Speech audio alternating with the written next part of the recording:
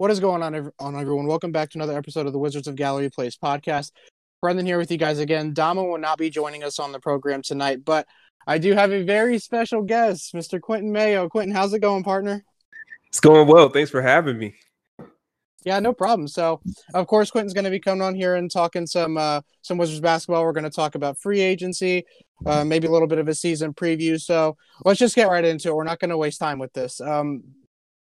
Let's talk about the moves that the Wizards made at free agency. The first move that they made was they signed forward Anthony Gill, who played overseas. And I believe, Quentin, are they using the biennial exception on him, or at least part of it, I guess, to cover these 2 years? Is that what it is? I do believe so, and I'm still waiting to get word on the specifics of all those like non-headlining, acquisitions. But yes, we could assume that right now. Okay, and so what do you think the plan was with that? Because a lot of people, I mean, everyone talks about this has got to be the year that the Wizards perform. I mean, you're talking about, unless you want to blow it up, I mean, they got to get to at least the second round, in my opinion. And so a lot of people were kind of shocked and a little bit frustrated, to put it nicely, when the first free agent that they signed was a guy who hasn't even really played an NBA game, I don't think, and has been playing ball overseas. But you look at his highlights and you look at his numbers, and they're pretty solid. So, I mean, overall, what did you think about this signing?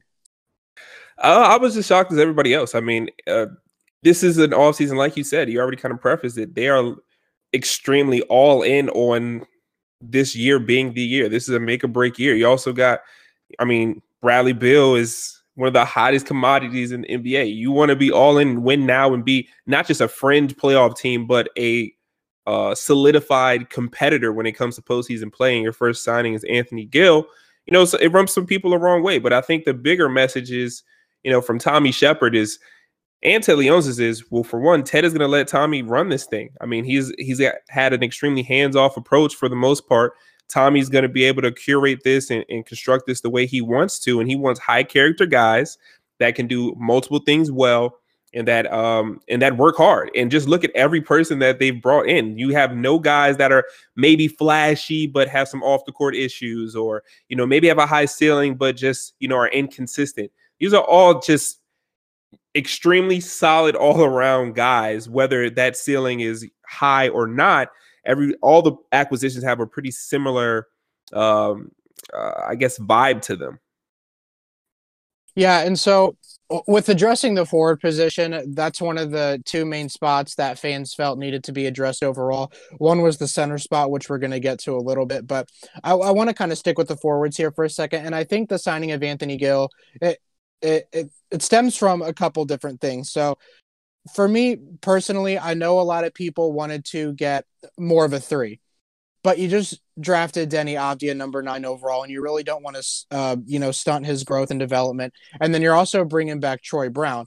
And so I guess the thought process is okay, well, then maybe you package Troy Brown with maybe a guy like Thomas Bryant or another player, and you try and get more of a proven wing in return that can maybe go into that starting lineup and help them win now. What is your stance on that? I mean, do you think that's something that they ever really would have looked into, or do you think that based off what we saw from Troy last year, in the bubble especially, and then with drafting Deni, that they really just didn't feel like it was that big of a necessity to fill it? Yes, it just was a bit surprising to see that they didn't like to make a move like that. But one thing I see from Tommy is that they definitely feel like they addressed their weaknesses, whether season may have signified that they were going to make a bigger splash than they did. Comments like swing for the fences, and we're looking to add established veteran presences to finish games. When you hear those things and you see a glaring hole at the center position or the forward position, you assume that they're going to try to go after some of the more marquee free agents, not the guys that are out of their range, but guys that are affordable. And also with the trade chips that you do have in a Thomas Bryant, who's starting to prove himself as a stretch 5 or 4, and also Troy Brown, who's promising. So to see them make these moves that they have made with Gill and some other two-way guys and Robin Lopez and Raul Neto, it fits what Tommy Shepard and co think needs to be done. And I think that's the bigger takeaway for all Wizards fans on that one. Yeah, so another thing that, and I know we talked about Gill, and I believe he shot 44% from behind the arc, but one of the reasons people, or one of the things people wanted to see with an upgrade at the three, is they wanted to see a 3-point shooter. And this is, and some people are kind of confused with the Denny pick, and I wasn't personally. I don't care what we're doing, and I know we talk about competing and you need to get pieces to compete now, but when you're talking about the draft, you need to take the best player available, and that's exactly what they did, so I'm not faulting them for that. But at the Mhm. same time, when you talk about the small forward or the three or the wing, whatever you want to call it, they don't really have a shooter out there. So, and when you talk about having guys that are going to create or, gain a lot of attention in Wall and Beal, you need to be able to hit those corner threes, those wing threes. And right now, it really seems like the only person or the only two people that are going to be able to do that on a consistent basis are Bertans and then, maybe Jerome Robinson. So, and I know they brought Garrison Matthews back, but he's going to be on a two-way deal again. So do you think it's just going to kind of be a free for all like it was last year, like just free flowing and just kind of 3-point shots all over the place, and you better hope that you hit them? Or, how do you think the offensive game is going to change with Wall coming back into the mix? Well, one thing I will definitely say is that I think while there may have been a hole at the three that we all see, I think Tommy and that front office and Scott Brooks, they're confident in their ability to score the ball. I mean, last year they had Mm-hmm. no problems, filling it up and getting offensive pushes from a number of guys, even guys like Ish Smith that aren't Yeah. known to be career, scorers, stepped up in a major way in that offense and one of the best scoring offenses in the NBA last year. I think defense was the biggest issue they have for them. So yeah, I think if they, and I'll try to take what I've heard and what I've talked to Tommy about of, getting Wall back with an improved jump shot on top of Bradley Beal already being a 30.5 point per game guy, re-signing Davis Bertans, who was shooting over 8 attempts from behind the arc and hitting almost 40 to 45% of those from deep. And then incorporating that with the now stretch big with Thomas Bryant, also a stretch big capable Robin Lopez. I think that they will be able to score. I don't think that 3-point or lack of a wing that is a knockdown shooter is what is on their mind right now. I think they were just more focused on addressing the defensive side, which I do think they still are underwhelming in that regard on that side of the ball. But I think maybe fans have put more of a precedence on that three that can stretch the floor and score, opposed to how they feel about their offense already. That, man, we can score the ball. We just got to stop some people. So I definitely understand where everybody is coming from on that end. And now also to the Denny pick, anybody tells you that they knew much about Denny heading into this draft is a liar, because nope, for one, he was just a name that you might have seen a couple highlights and you might have heard a couple people compare him to Luka,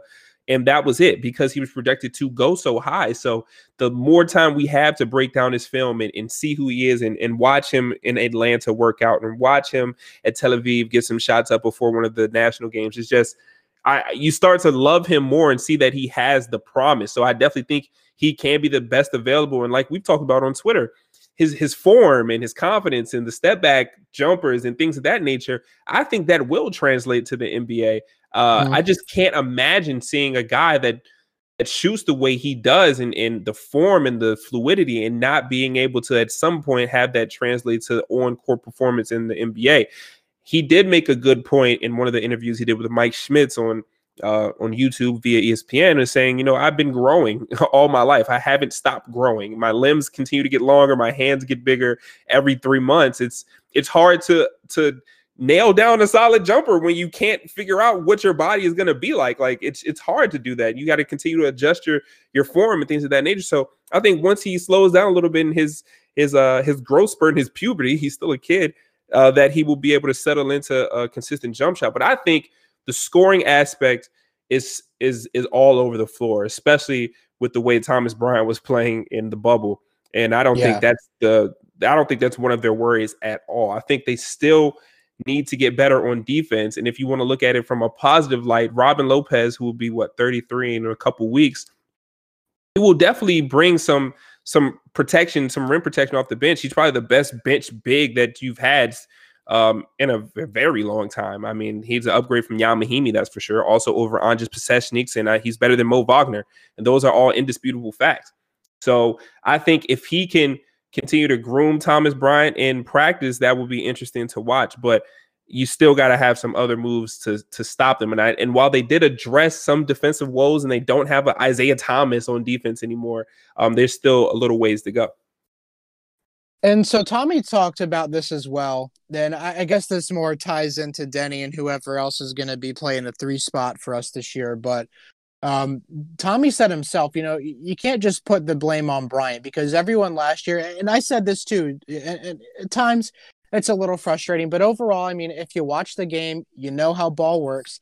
People get to the paint somehow. They get to Bryant to score somehow because they go by their guy or there's lapses on the perimeter or whatever. And I thought that was more of a necessity that needed to be addressed over Thomas Bryant in the paint, because that's not fair to him. When guys go by you without much of a contest, you can't expect Bryant to just jump around all the time and be Dikembe Mutombo. It's just not going to happen. Putting him in a tough position, yeah. Yeah, and I know sometimes he is out of position, and he's not the most laterally quick fella. I mean, we know that, but I definitely think he's still a capable starting center. And before we touch on that center position, I just want to quickly get your thoughts on Bertans.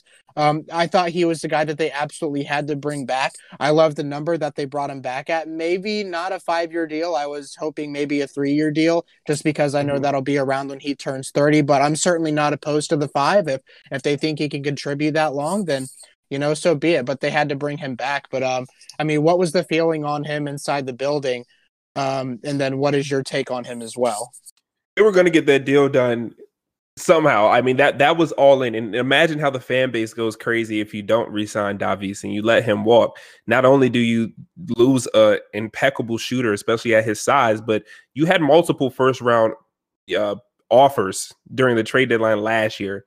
So to lose him and lose possibly first-round capital, it's franchise suicide in a certain extent, to at least for a little bit. But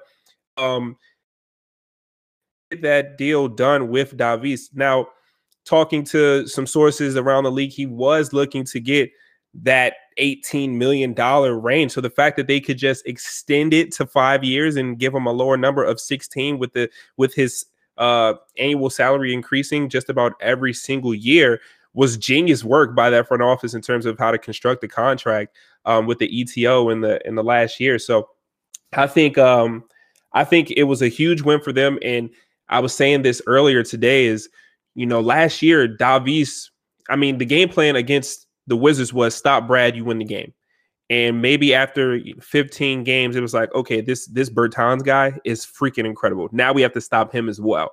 And knowing that you only have to stop 2 guys for real is still an easy task for most NBA teams, to where you saw in Charlotte, they were face guarding Davis before he even crossed half court. So now when you get a guy like John, 5-time All-Star, who can get a double-double in his sleep, now they don't have to work so hard for buckets. Like, just imagine a better Otto Porter, especially from shooting, if Davis can just be set already and not have to take 40-foot three-pointers because the defense is playing him so tight. If John is doing what he usually does, or is even in the shell of himself, that is still so good. And like Davi said, that's still so good for his long range success in this league. And it's a really good move from Tommy and them to get him back. I think the numbers were genius. The contract, the way it was manufactured was incredible. And they really believe in him. And John believes in him, even though he hasn't gotten to play with him yet. He's seen him, knock down hundreds and thousands of jumpers in that practice facility. Brad has played with him. He knows what he's capable of. So we'll see. And so the plan for him still, I mean, and you may not know, but is the plan for him still to come off the bench, or do you think maybe there's a chance that he'll start now? Because I know some fans are calling for him to start because of not only his performance, but because of the money he makes. But I'm just not sure, for balancing out, like, talent-wise, I'm not sure it makes sense to start him. Yeah, and that's the thing. I was always an advocate of, like, dog, if you're getting paid 16, 17, 18 mil, you should be a starter, period. But I think what they have seen is that, as long as he does play starter minutes, does it really matter if he's out there getting called in the starting lineup? Like, if he comes in at the second unit and still ends up playing 35 minutes a game, he played like a starter. So as long as he's closing games, that's what's most important. But I could imagine, but I think what has worked for them recently is him coming off the bench. and still getting those 30, 35 minutes in per game. So I think they'll still do that. But it will be interesting to see what they do with the 3 position. Will they go Bonga to start the season, or will they go Denny, or will they go Troy? If I had to rank them, I would probably go Bonga, Denny, then Troy, just because of what everybody brings to the table. But they still have to go through camp and preseason. We'll see how that works out. But yeah. Okay, and then do you happen to know what a contingency plan might have looked like if they weren't able to get Bertans? I mean, do you think it would have went to a sign and trade scenario? Do you think they had another name in mind that they just would have signed outright? Because I know Wizards fans really like Jeremy Grant, and I'm not, but he made $20 million, and the Wizards weren't going to do that.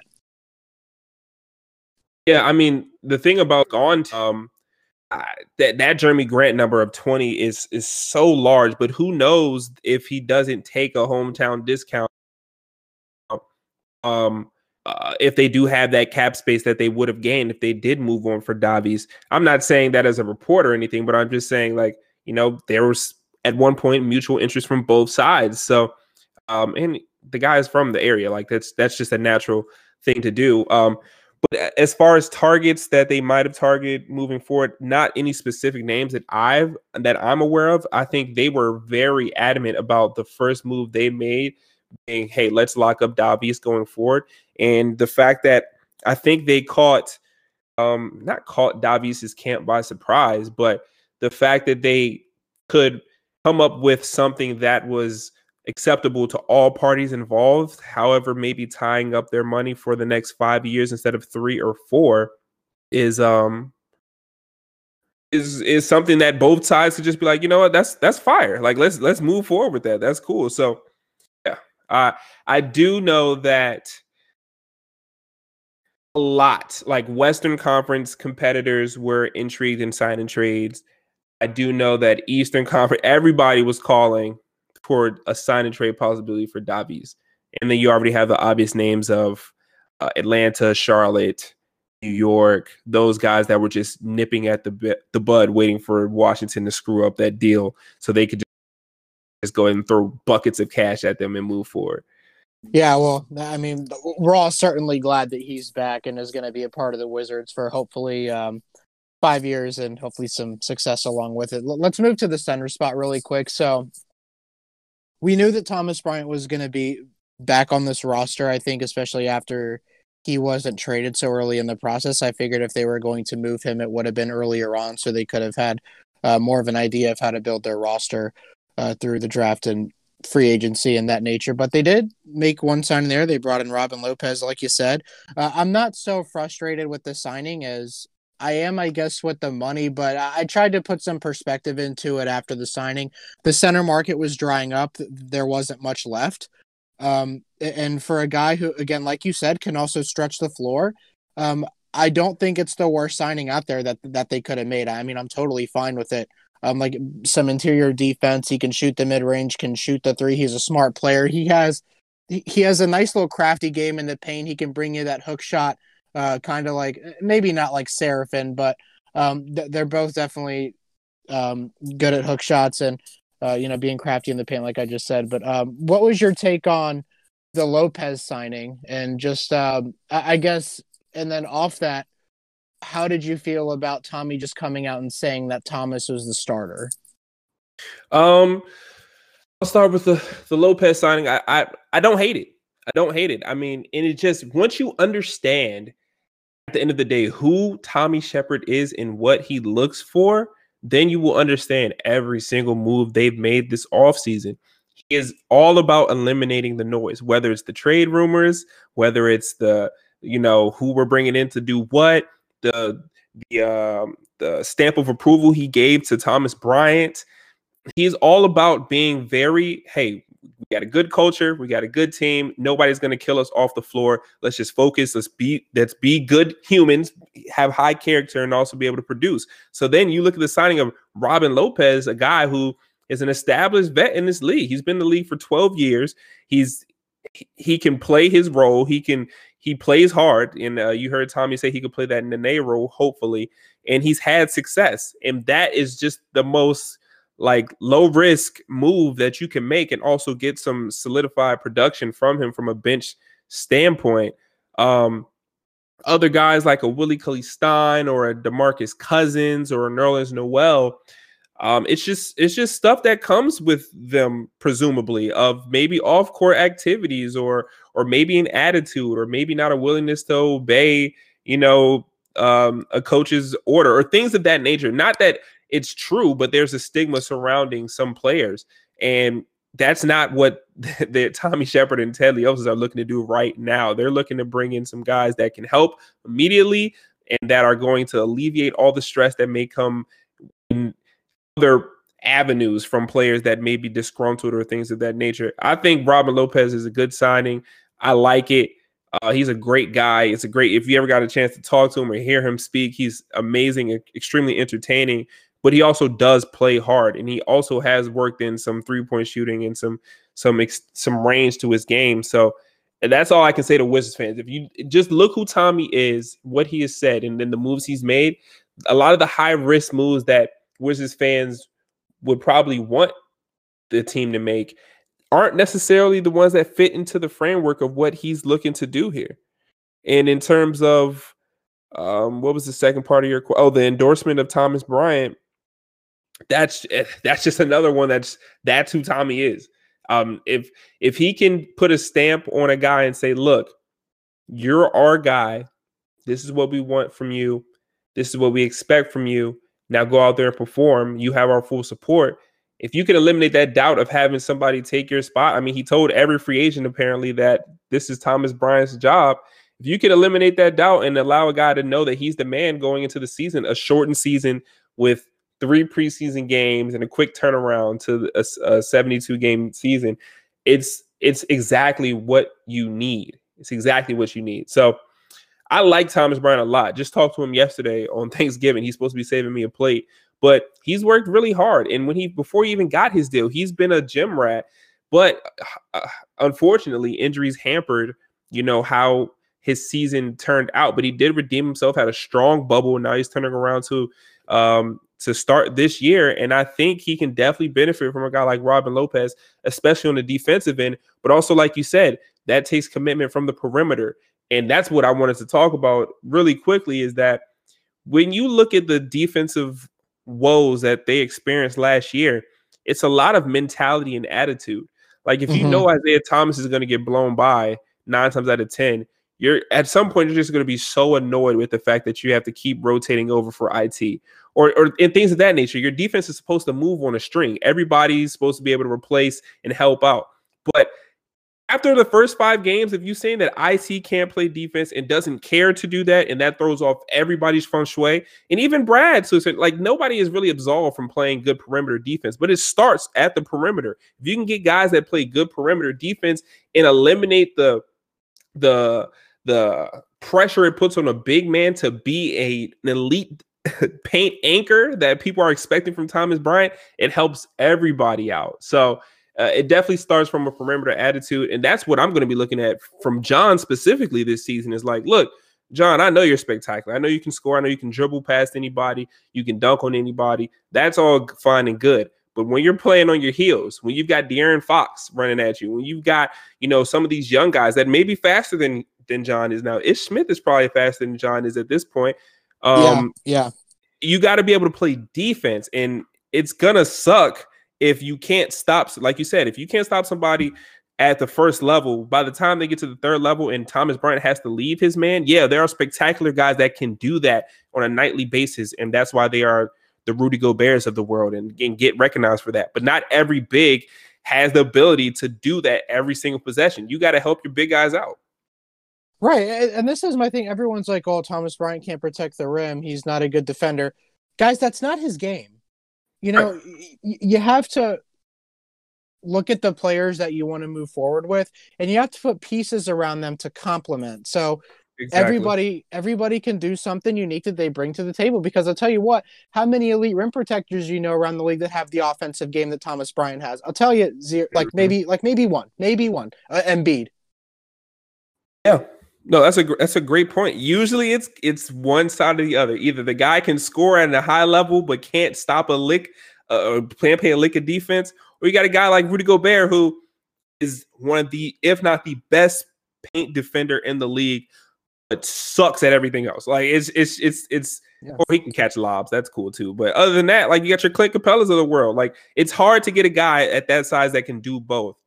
And what would you rather have? And I think with this Robin Lopez move, you know that he is what we would like Thomas Bryant to evolve into. And if you look at Robin's game, he kind of took a reverse Thomas Bryant approach. He was the guy that couldn't really score and couldn't really, do much on that side of the ball, and progressed into an offensive-minded, more of an offensive-minded big later on in his career. But I mean, this is a guy who was averaging 5 points through his first 5 years in the league. Now this guy and didn't take a three-pointer, his maybe one three-pointer in his first 5 years in the league. Now he can knock down the long-range jumper, the long two. He can do what you need, and he's also a defensive anchor.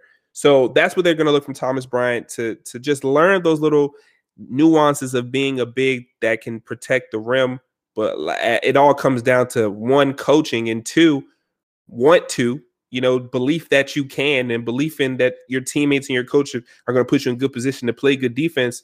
And three, execution in practice. And if you can do that, you're going to be a great player. But Thomas has the offensive side down. His ceiling on offense is incredible, and the way he shoots it with confidence. But he's going to have to get better on defense, but they have to help him out.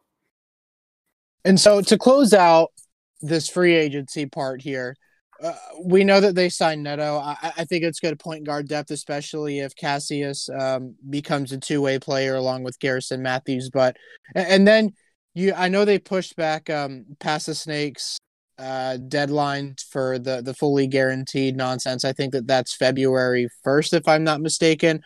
But assuming that they let him go earlier on in the process, I guess, and then Winston does become that two-way player, they have a roster spot to work with, I think. Do you anticipate them doing anything else at this point, or do you think that they're kind of done? I don't, and this is the thing. This is a season like no other, so we have to be mindful of the time period that we're working on. The moratorium was lifted last week?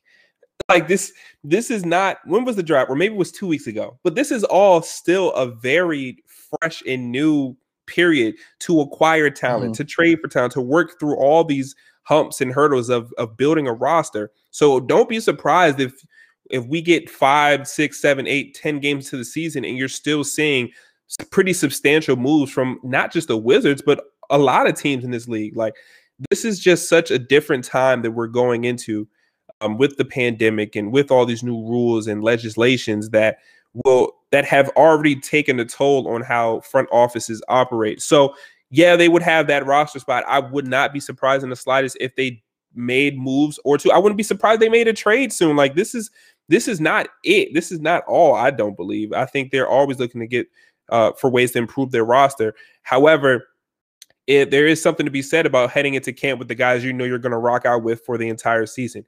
Did Tommy Shepard and Ted Leonsis and Scott Brooks put that confidence into the roster that they currently have right now to say, these are who we're going to rock out with this year? You don't have to worry about all the chatter. Let's go out there. Let's do this together. I'm not sure if that has happened, but he has given a lot of confidence in public indictments of guys that he feels can contribute this season. So don't be surprised, however, if moves are still being made well into the first quarter of the season. Yeah, and then, so really quick, just for your roster, I'm going to give my take, and then I'll have you give yours. Because I know Scott likes to roll with 10. He likes to have his 10-man rotation, but I really feel like they're going to roll with 11 this year. And I think for the reason that you were saying earlier, because at small forward, you have Denny, you have Troy, and you have Isak. All three at this point, I think, are worthy of minutes. And I know that Bonga's probably I don't know how to say this correctly. I want to say the least talented of the three. I'm not sure if that's entirely correct, but all three of them deserve minutes, especially after the way Troy, I know Isak had rough moments in the bubble, but he also had some really great ones. Did.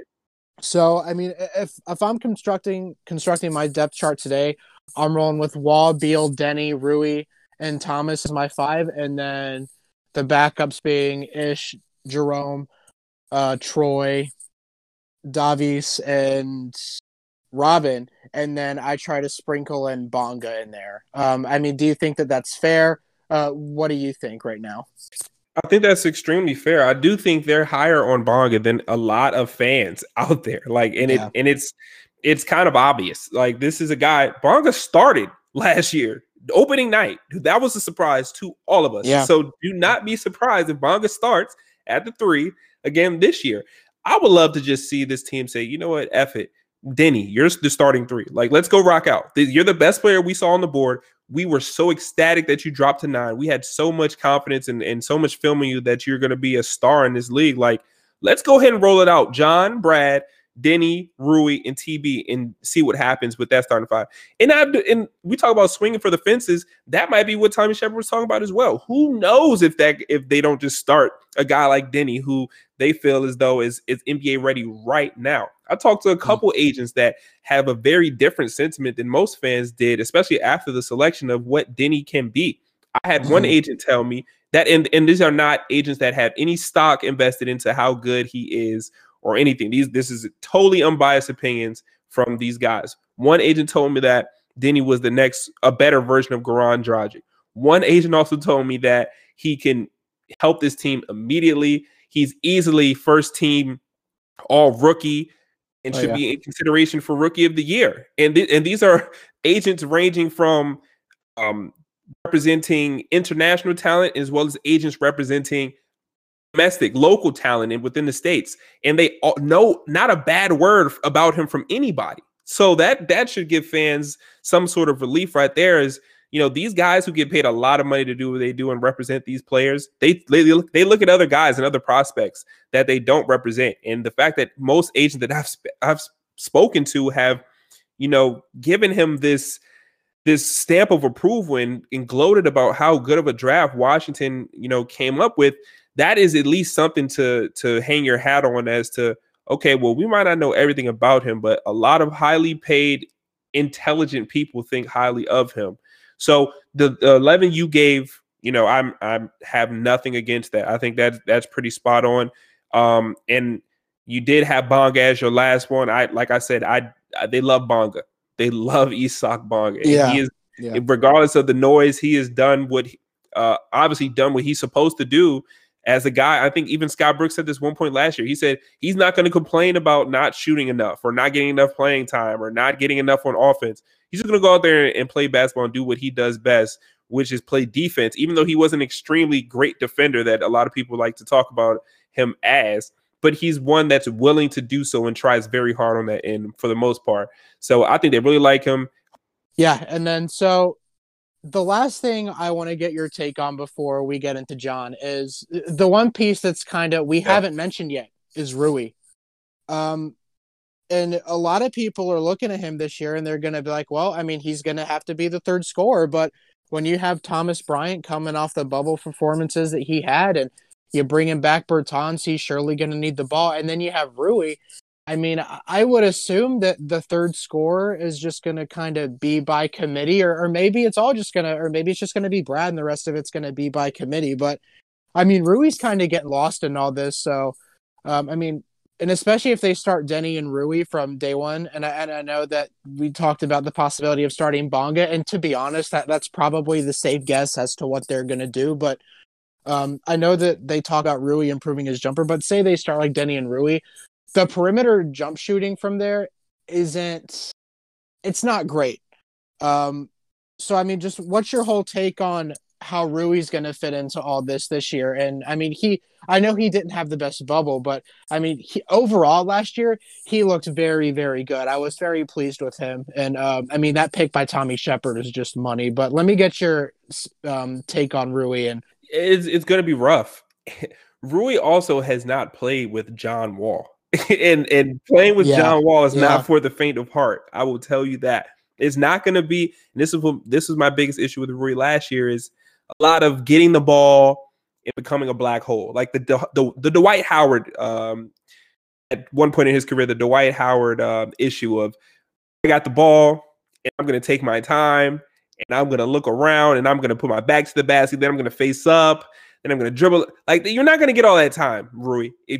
As soon as he gets the ball, you got a couple options. Can I shoot? Can I score from right here? Yes. All right, shoot it. No. Okay, I need to make a move or pass it back out, because he's not going to have as many opportunities as he did last year, and that's going to be a huge change for everyone playing with Mr. Hildred. Yeah. Like, he's a killer and he wants the ball in his hands. So yes, he's going to feed you. The biggest thing is they're going to develop as off-ball offensive threats more than they have to or did last year. It's going to have to be more of what Troy Brown did well all season long, being at the right place at the right time. When you don't have the ball, you're moving, you're cutting, you're slashing, you're working through, you're setting off ball screens, just doing a lot off the ball to put yourself in a position to get that.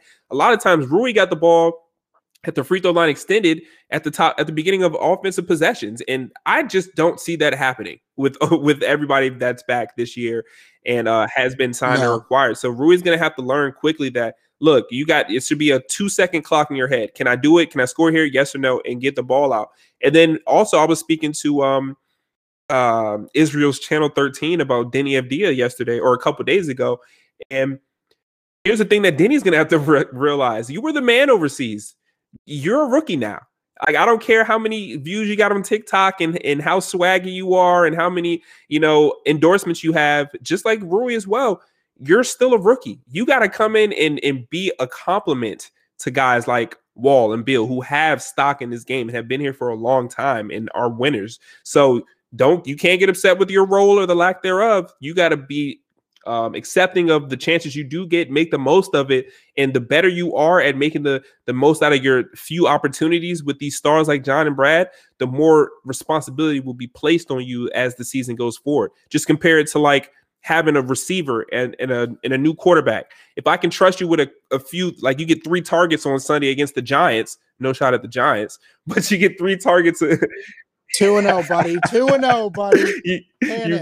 You get 3 receptions on Sunday against the Giants, and you make the most out of them, and you break some tackles, and you finish the game with 50 yards. Now in week 4, I can be like, okay, I remember last time I gave him 3, he caught them all and did what he's supposed to do. Now I can increase his targets. So that's going to have to be the learning curve for Rui as well as Denny and a lot of these guys who have never played with 2, because playing with 2 is not easy. Not saying that it's bad, but it's not like you're going to get blessed if you are in the right place at the right time. But do not expect anything other than that, because he's a killer. And if you're not doing what you're supposed to be doing, he's going to cuss you out. That's just how he is. So one of the reasons I like the fit with Rui is because before that draft, we were like, okay, the Wizards, they need to find someone who can score in the half court. They just need to find someone who can get a bucket, and they did that. But in the regular season, when the game's constantly is going to be up and down,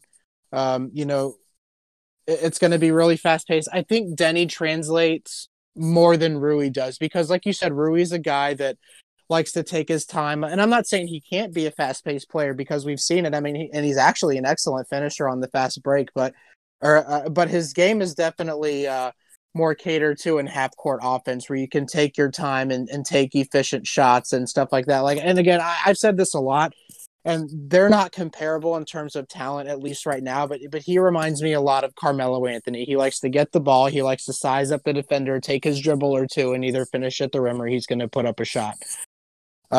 So I think that'll work in the playoffs when the game slows down. But, I mean, especially early on, again, he hasn't really played with John. I think that early on in the regular season, it's going to be important that fans don't get too frustrated with Rui. And we saw this with Thomas Bryant last year when he wasn't getting the shots that he normally got. He started taking a lot of tough shots and inefficient shots. And I think we could see the same thing with Rui early on in the season too. And I just don't want fans to get too discouraged with that. Yeah, but I think the bigger thing is Rui not getting discouraged with that, because it's kind of equivalent to getting John Wall back is equivalent to like having a new offensive coordinator.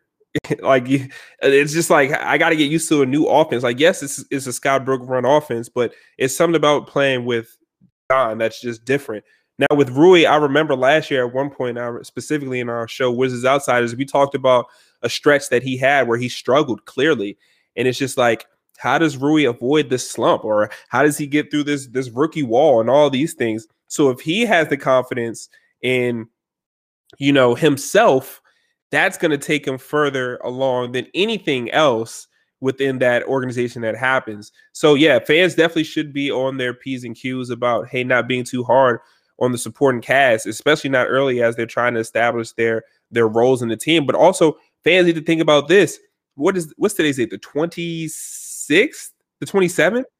Dog, camp starts next week.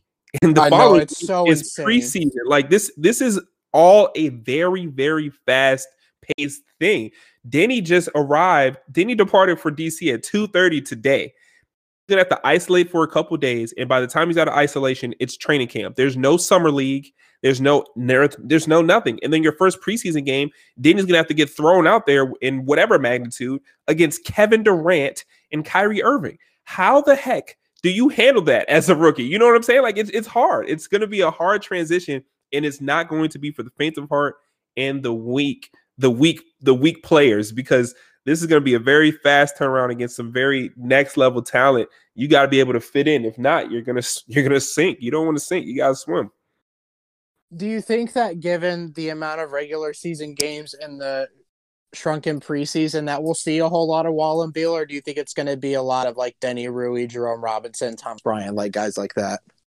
I wouldn't be surprised if they handled it like I'm using a lot of football analogies today. Maybe Thanksgiving, with the Washington football team doing what they did to Dallas. Big win. Congrats. Thank you. Big win. Thank you. We blow out Dallas for fun around here. This is just not new to us. But I wouldn't be surprised if they went, staggered their stars just to see, because you're going to see a lot from them in camp that you don't see, like that we're not going to be privy to. Just being on the outside, so they can get a feel for how Wall and Beal will fit together. But as we move forward, and hopefully my mic didn't just cut out just now. No, you're good. Okay. As we move forward, it wouldn't be a surprise to me to see like, hey, first half, we're going to go heavy on the minutes with John and Brad. We want to see what that starting unit can do. And then the second half of games, just be very, very conservative. I will be interested to see how all coaches, not just Scott Brooks and this Wizards team, but all coaches approach this preseason and this fast turnaround, because it's going to be a doozy. And also, this is new to Wall. He's going to be on a minutes restriction this year. He's never heard minutes restriction in his life, and he's coming off of injury, not going to play most of the back-to-backs. It's going to be hard for him to adjust. So this is what I will say. A year that's so important like it is, and they're kicking it to be in terms of the long-term success of this franchise and retaining Brad and all these things. Scott Brooks in a contract year, ladies and gentlemen, in a contract year, he has not signed an extension. He has so much on his plate and responsibility to getting these guys ready to go quickly. It's going to be so hard to incorporate John Wall back into an offense with Bradley Beal being the main emphasis of your scoring. You know what I'm saying? Like, and then also on top of that, incorporating Denny Avdia, who has never played with any of these guys, and Rui, who's going to have a new role, and it's just going to be a lot on Scott's plate. So I'm definitely going to be locked in to see how they handle this entire situation. Yeah, and I know that fans expect them to make the playoffs this year, but like you said, with all the changes and everything like that, I'm not sure it's so simple as you plug John Wall back in and you add a talented number 9 overall pick and you make the playoffs. I don't think it's a guarantee at all. I think that they'll finish somewhere between 7th and 10th for sure. But I just, again, with just everything like you said, I'm not, and with the limited number of games in preseason, there's no summer league. I mean, it's a disaster It's for a tough everyone. ask. It's a tough ask, especially for a team like Washington, where and then it's only 72 games, so you really can't mess around. Like it's no time to start off slow, and then you got the trade rumors that are going to come too. If you drop 4 of the first 5, they've already been on this whole Bradley Beal needs to get out and traded, and he needs to demand a trade, and the same thing around John in a certain extent. You drop 4 of your first 5, this national media is on you like hyenas. They're already on the Wizards like hyenas, but it's even worse if you start off slow. But being realistic, as Wizards fans, look at this team and look at what they're up against. Most successful teams you're going to see are those that have won extremely good head coach, and also a team that's already pretty much has that camaraderie of knowing each other and being able to play well. I think a lot of their faith is that they have had John and Brad play alongside each other for so long that maybe it'll just be like, riding a bike again once John gets back out there. However, they are two very different players now than they were back in 2016 and 2017. So this is just a huge ask in an Eastern Conference that now features Kevin Durant, Kyrie Irving. Well, he's been in the East for a little bit, but just those guys on the same team. And then your bottom feeders like the Hawks have had a plethora of great moves this offseason with Onyeka Okongwu, Capella, and Rondo and Bogdan. It's just these scrub teams, quote unquote, that are be your ones that are fighting for 8 seeds are now looking like formidable teams that could be as high as 5. So it's no cakewalk in the East anymore. No. And so let's get away from all this and let's talk about John. So just from beginning to where we are now, with what you can tell the people, I mean, how did we get here? That's a great question. It's simple, but it's a great question. How did we get here? I will say one thing. A lot of people, including maybe management in the front office, they're prisoners of the moment. You're only as good as your recent endeavors. And if what have you done for me lately is the theme of just the world in general. John has been out for a very long time, and it has not been a quiet, what will be 700 days since he touches a court for the first time in 2 years. Like, it wasn't a quiet offseason, extended offseason for John. He's been in the news for multiple reasons, whether it's been the Brooklyn incident or whether it's been, just little stuff that may have rubbed people the wrong way, like playing spades during a TV show, like just stuff like that. And as you move forward and you see that you have a star like Brad who is furious in, the lack of success and national recognition, but also banking on, a backcourt mate to be coming back full force and be focused. It's just a lot of moving parts. And like Chris Miller, NBC Sports' finest, he reported that, video rubbed the front office the wrong way in terms of the Brooklyn incident. It rubbed Ted Leonsis the wrong way. And was it right? Is he right to feel that way? Sure. But is John also right to be at a party as a grown man with a life? Absolutely. Now, what's the difference if it was documented or not and released to the public or not? That is the biggest problem. But the fact that it's a lot of instances that I guess you can name of John just being featured in the wrong light during a time where he can't play through it. Like, if you have off the court instances or issues or whatever you want to call it, but you can get on the floor and drop your 25 and 15 and help your team win, and people will be a little more open to what you're doing with your free time. But if you haven't played in 2 years, you're making $40 million a year, your team is over under set at 28 and a half, it's just not a good look. It's just hard. So that I guess distrust from Ted to John, on top of the fact that, like Chris Miller reported again, that, John heard these minutes restriction and back-to-back and all these notices as news to him. And it obviously apparently wasn't discussed privately before it went public from Tommy in the front office, and the fact that they're building around Brad, which might be an obvious answer, but still, he's going to have a chip on his shoulder. He built this team. This is his city. He's told you that. So it's just the dog that he is, that everybody, and then having his name in trade rumors for the first time is not something that he is used to, as at one point the franchise cornerstone. It's just so many different angles and sides that go into, what John has built and done in this city, and also how he's being just tossed around in trade conversations. He feels like it's disrespect.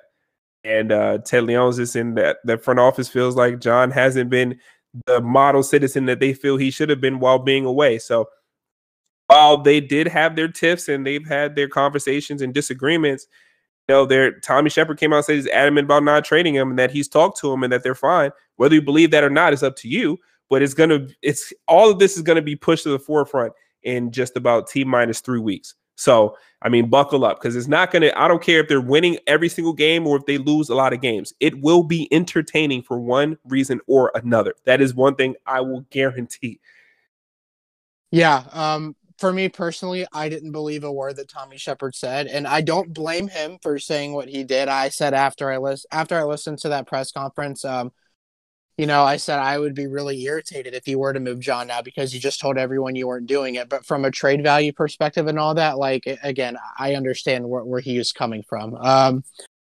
I know that he's been thrown around to a few different teams. I still think that the one that makes the most sense is just the Russell Westbrook swap, and whether you want to throw in a piece or two here or there, whatever. But what is your opinion on Russell Westbrook with this team? And then do you think that's something that Brad would endorse? I'm sure Scott Brooks wouldn't have a problem with it, but do you think that would be a welcomed addition overall by the team? I know the fans are not having it, but I mean, just from a basketball perspective, do you think that would be a good move, or do you think it would just be kind of more of the same, or maybe less efficient? Or, I mean, what's your take on that?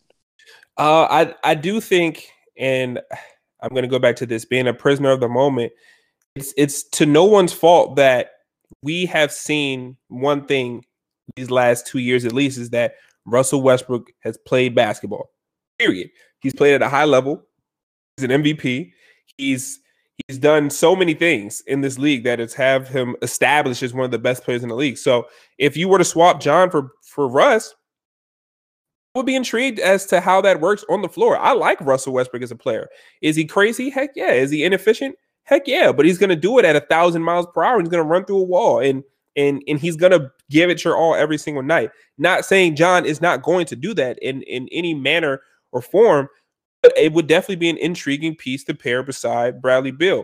And, Scott Brooks, is extremely high on him, as well as, a lot of, even Tommy Shepard came out and talked about how good of a player Russell Westbrook is when he had that interview with ESPN 980. So it's no secret that he's a good piece. I think it could work as well, but I also think John could work. Like, it's just not, endorsing one doesn't put down the other. I think both situations, scenarios could work.